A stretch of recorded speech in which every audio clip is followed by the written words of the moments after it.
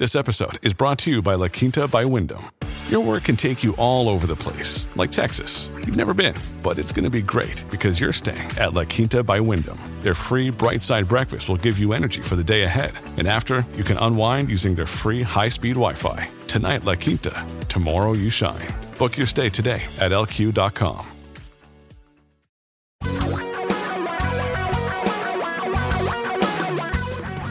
Reality radio for a really great future. We're talking real money. Like it or not, Talking Real Money continues with another exciting edition of our little podcast. Hello, everyone. I am Don McDonald over there. Well, not physically over there, but electronically right over there. Looking right at me is Tom Cock. Hello. I don't know how this works when he's a continent away. A continent that I will soon be driving across. I got great news for you. I didn't share this with you. What? The paving project is on for the last week of January. They are coming out and laying down the asphalt, baby. It'll probably rain. Miserable, wet, cold rain the whole time. They said they have to wait until it's not pouring. Well, then they need to wait till June. Yeah, well, it's earlier now in Seattle. Comes in the middle of May. So okay, all right. And for those of you who know, Tom is. I have my Airstream that's getting fixed up. It's almost done.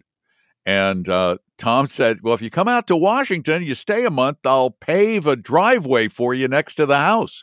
Well, I'm thinking that'll save me thousands of bucks in RV park fees. There you go. So he literally is paving a spot next to his house.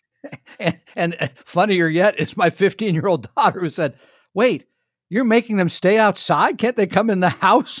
Hey, we've got a really nice trailer. I said, "That's up to them. So they can stay where they like." So she thought that was funny.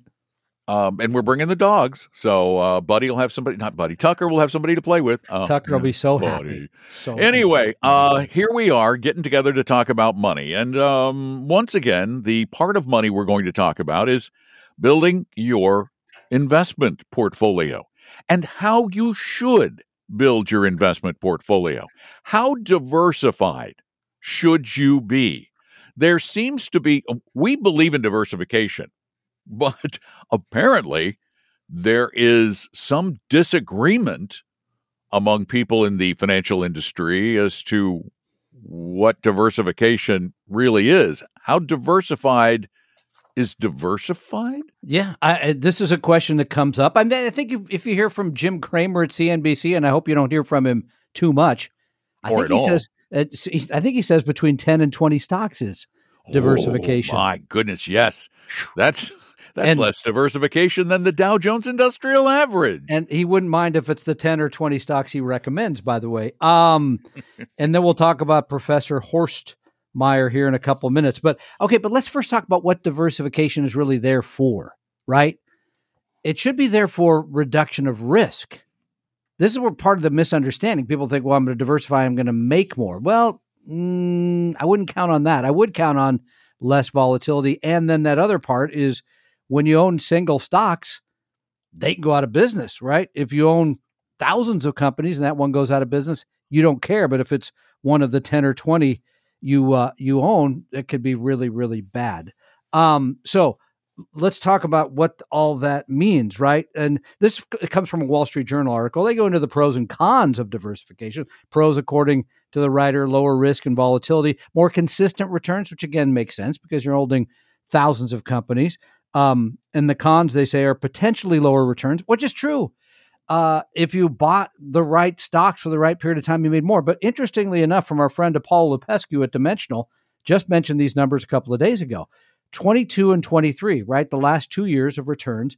If you'd owned the NASDAQ, which had a huge run up in 23, you actually ended up after 2 years down 2%. If you owned a globally diversified portfolio of somewhere around 12,000 stocks, that's 3,000 in the U.S., 9,000 outside the U.S., you made 6%. Now, no promise that's the way it looks in the future, but again, you're owning a wider number of enterprises, correct? So correct. Cons, yes.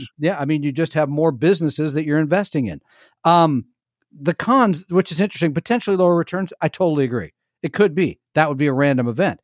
extra maintenance. If you invest in individual stocks, they say there's a cost in terms of the time it will take to manage your portfolio, monitor and track each company you're invested in, and ensure it stays well diversified over time. Now, there are such things as mutual funds and exchange traded funds. They'll do all that for you. I have no idea what they mean with that. Do it all for you without much in the way of money being paid. Well, they do. That's another con they offer, and the cons of diversification is higher costs. No, which is well, that would be true if you had 10 or 12 individual stocks versus paying an exchange traded fund 0.11 or 0.2, whatever. I mean, yeah, it'd be, but you're getting a lot for that 0.11 or 0.2. I think that's a silly. Well, no, because you've got to rebalance your portfolio. Good and point. You're going to incur commissions to do that. There are trading costs. There are taxable events along the way. So there are costs. They're being a little, well, okay, continue. Yeah, well, I think that's a fair point, Don. Very, very fair. So then we get into how much diversification is, as you started diversification. Here's a direct quote. If you opt to buy individual stocks, achieving peak diversification isn't as difficult as you may think. This comes again from the article. A 2021 study co-authored by Professor Horst Meyer found that adding more stocks to an investment portfolio made it less volatile until it included about 20 stocks. After that, the benefit was negligible. In other words, if you have the right 20 stocks, I guess if you get one from each particular sector or something, or one from each country, that somehow is enough to own. I think that's an outrageous statement. I have not seen the study, but that makes no sense to me. I'd like to see the study because I'd be willing to bet that the study didn't compare. It probably got to 20 or 30 or 40 stocks and said, okay, there isn't much difference between 10 and 40 or 10 and 50. But I would be willing to bet that there's a very big difference between 10 and 13,000. Yeah. I mean, it just has to be. Right. I think it has to be. Yeah, I would say it does. And then they go into some of the other parts of diversification that many of you do not use.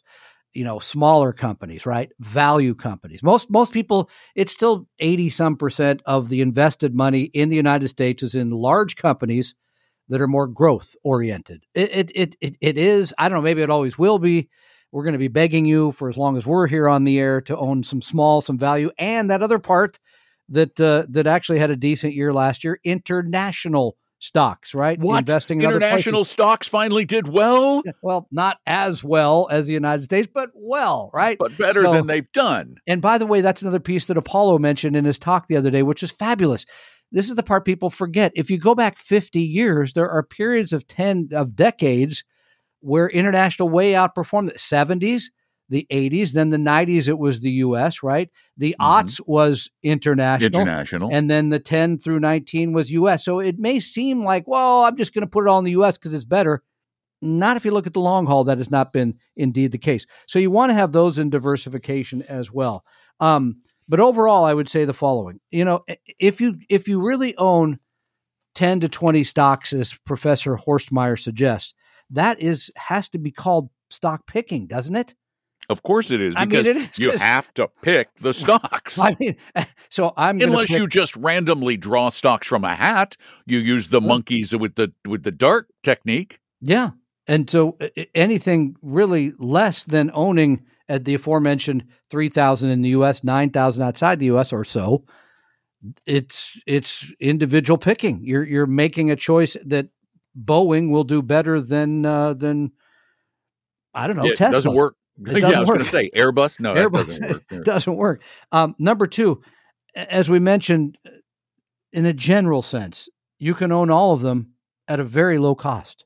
You can own the entire world for 0.2%. I mean, that is a ridiculous deal. I would hazard again a guess that you could own even a portfolio of a few hundred stocks through a mutual fund for less than you as an individual could own and rebalance 10 stocks.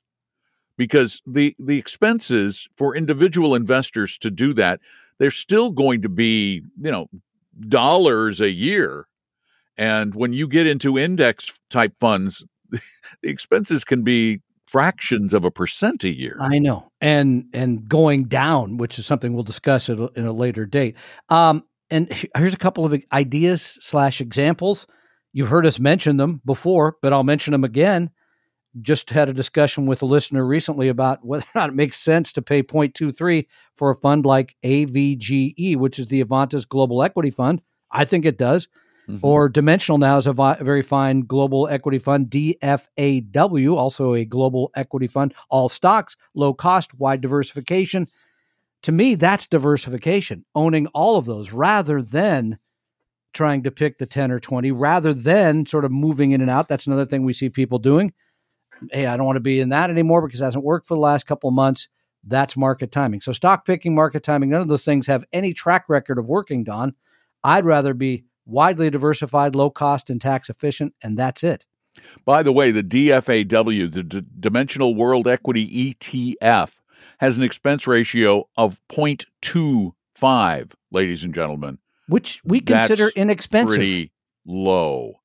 And inside that portfolio, because it includes the Dimensional Core Equity, the International Core, the Emerging Markets, the Global Real Estate, because it includes all of those funds within the fund, you have multiple funds. And this is where, with all of this global portfolio of stocks in these funds, you get to that 9, 10, 11, 12, 13,000 stock portfolio that we're referring to, as opposed to 10? 10 total, not 10,000, 10 stocks. 10 stocks. Yeah, 10. I think which sounds better from a reduction. I mean, just logically, from a reduction of volatility standpoint, which sounds better to you? Your intuition should tell you that more should equal less volatility and less overall risk. The more you've owned of something, the risk has to be less because something bad could happen to 1, 2, 3, 4 of those stocks. Could happen to one country. I mean, that's the other thing is if you have a 10 stock portfolio, right. What do you have? One small cap stock, maybe two. You have one large cap, one large cap value. You can't cover all the asset class bases either in a portfolio like that. You just don't have enough room to do it. I have a REIT. I have one emerging market stock. I have, two small caps, value. You just can't cover all the bases. Whereas with a fund, you can pretty much cover all the bases for not much money.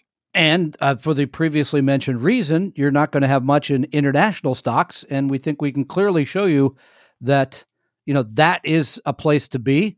Another stat I learned this week, I knew Japan had run up massively in the 80s. And I had no idea that in 1990, the value of their stock market was greater than the U.S. market.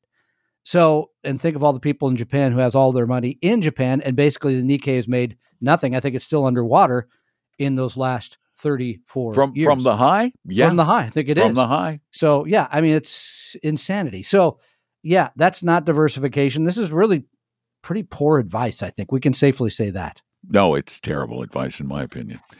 Hey, we love to get questions from you. You can send them in to us at talkingrealmoney.com. You can record them right there with your microphone on your computer or your phone, or you can type them, and then it makes Tom happy because he gets to read them like this. How do you know to have somebody reading them to me? Anyway, because I actually hear your voice speaking them, as does the rest of our audience. It's special. Unless it's a great Tom impersonator, and I don't think there's a lot of demand for that. Nobody wants that job.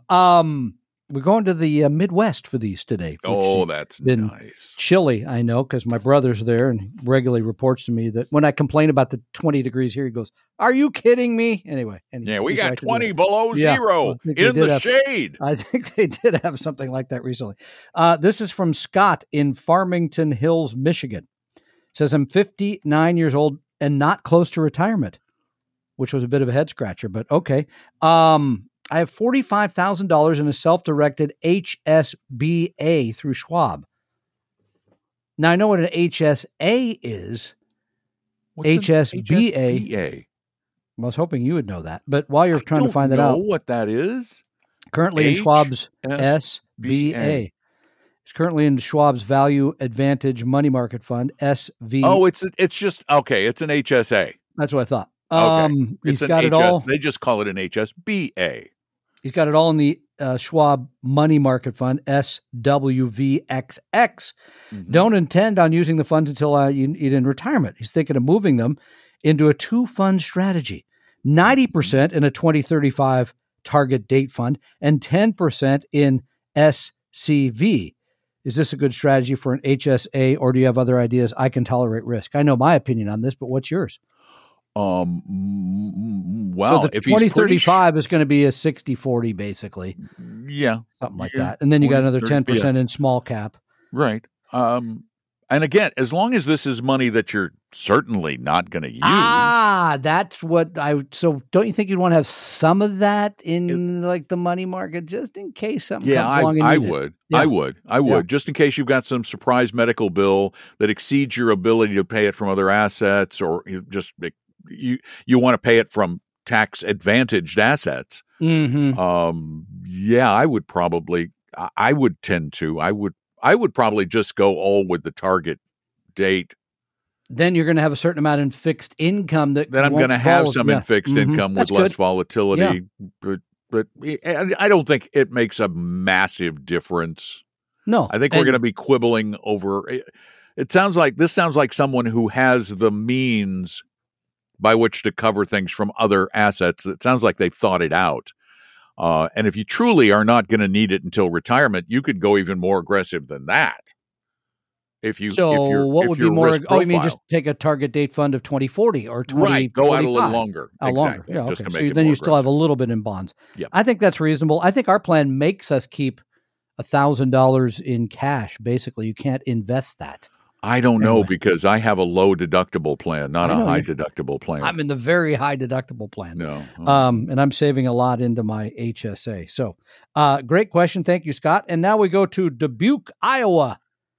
On the map recently. It's also cold. Yeah, it's on the map recently, not just for the cold, but for the recent caucuses.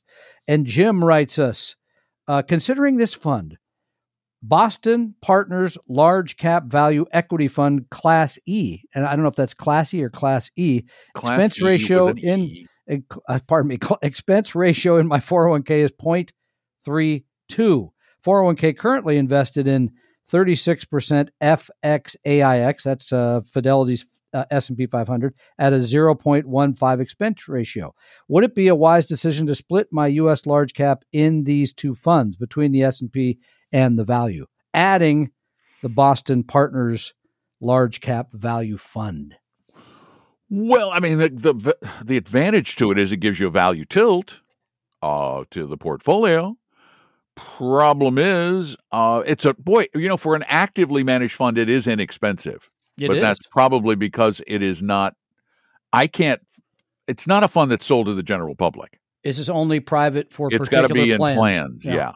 Mm-hmm. So I got to tell you, it's done well. It has beaten the Russell 1000, but it has done so with a higher degree of volatility, which makes perfect sense.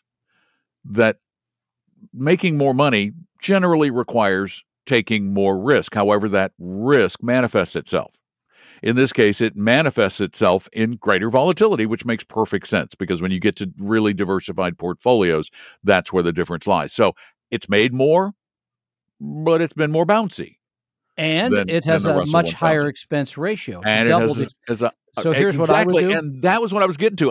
The expense ratio is really over and above just having a value index. Yeah. Maybe enough to knock out whatever advantage having value gives you in that portfolio. So maybe the better way is to stick with the cheaper index fund in this account, in this plan, and then using other accounts elsewhere, IRAs or just taxable accounts, to use ETFs to get your small cap value tilt. Yeah. Okay. Or here's the alternative I had, because he was saying split it. How about 2/3 in the FXAIX and 1/3 in the Boston Partners Large Cap Value Fund? Unless, as Don just said, you can get that same exposure in a Roth or a taxable account outside of the plan. If you're saving outside of that plan, which most good savers are doing, then that gives you the opportunity to pick up. Because remember, each section of your portfolio, each account in your portfolio, each type of plan should still be considered part of your overall portfolio diversification. It's all one big portfolio for you. So you can have all of your large growth mainly in the plan at work, and then you can pick up your small and your values and your internationals in other investment portfolios outside of that. That's all I'm saying. Yeah. So, and again, this always gets back to this point that people have trouble with. That is, you need to look at all of your money as one portfolio rather than having 6 portfolios. Yes, very important concept. Exactly. Holistic investing. Yeah, indeed. It does sound very trendy, though, doesn't it? You're going to holistically invest. I know it's going to. Everyone breathe in. They're going to call us lefties again if we say that. So breathe please out don't. through your mouth. Don't say it. Because now envision a portfolio in perfect balance.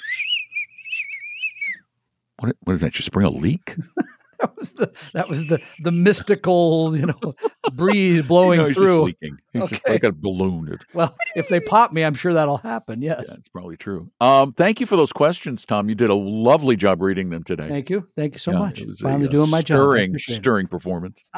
And speaking of stirring performances, if you want to help him with future stirring performances, send questions in at talkingrealmoney.com. Better yet, though, if you want to just hang out with Tom for a little while or some of our other fiduciary advisors at Apella Wealth, we'll do that. We'll talk to you. We'll help you for nothing. And unlike many who say the same thing, and there are many, we'll give you a free consultation and portfolio review. No, you won't. You'll give me a free talking to and sales pitch. That's what you'll do. We won't do that. Just go to talkingrealmoney.com and click on Meet an Advisor, because we really, truly do want to help everybody. And that's why we hang out here all the time. Doing what, Tom? Talking real money. Ooh. The opinions and views expressed on this podcast were current on the date recorded.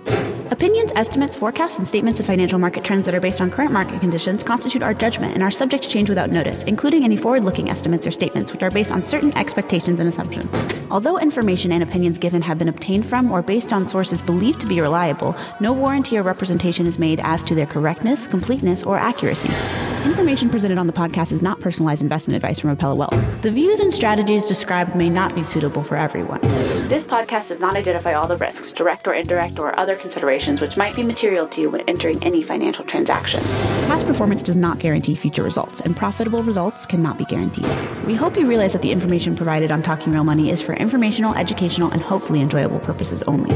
The podcast is not trying to get you to buy or sell any financial products or securities. Instead, the program is provided as a public service by Apella Wealth, a fee-only registered investment advisor.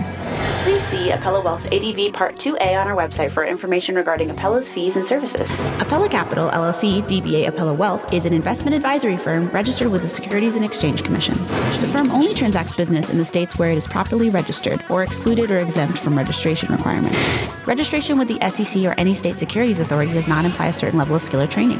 Apella does not provide tax or legal advice, and nothing either stated or implied here should be inferred as providing such advice. Thanks for listening, and please visit TalkingRealMoney.com for more information and important disclosure related to performance of any specific index or fund quoted in this podcast. And the lawyers get richer.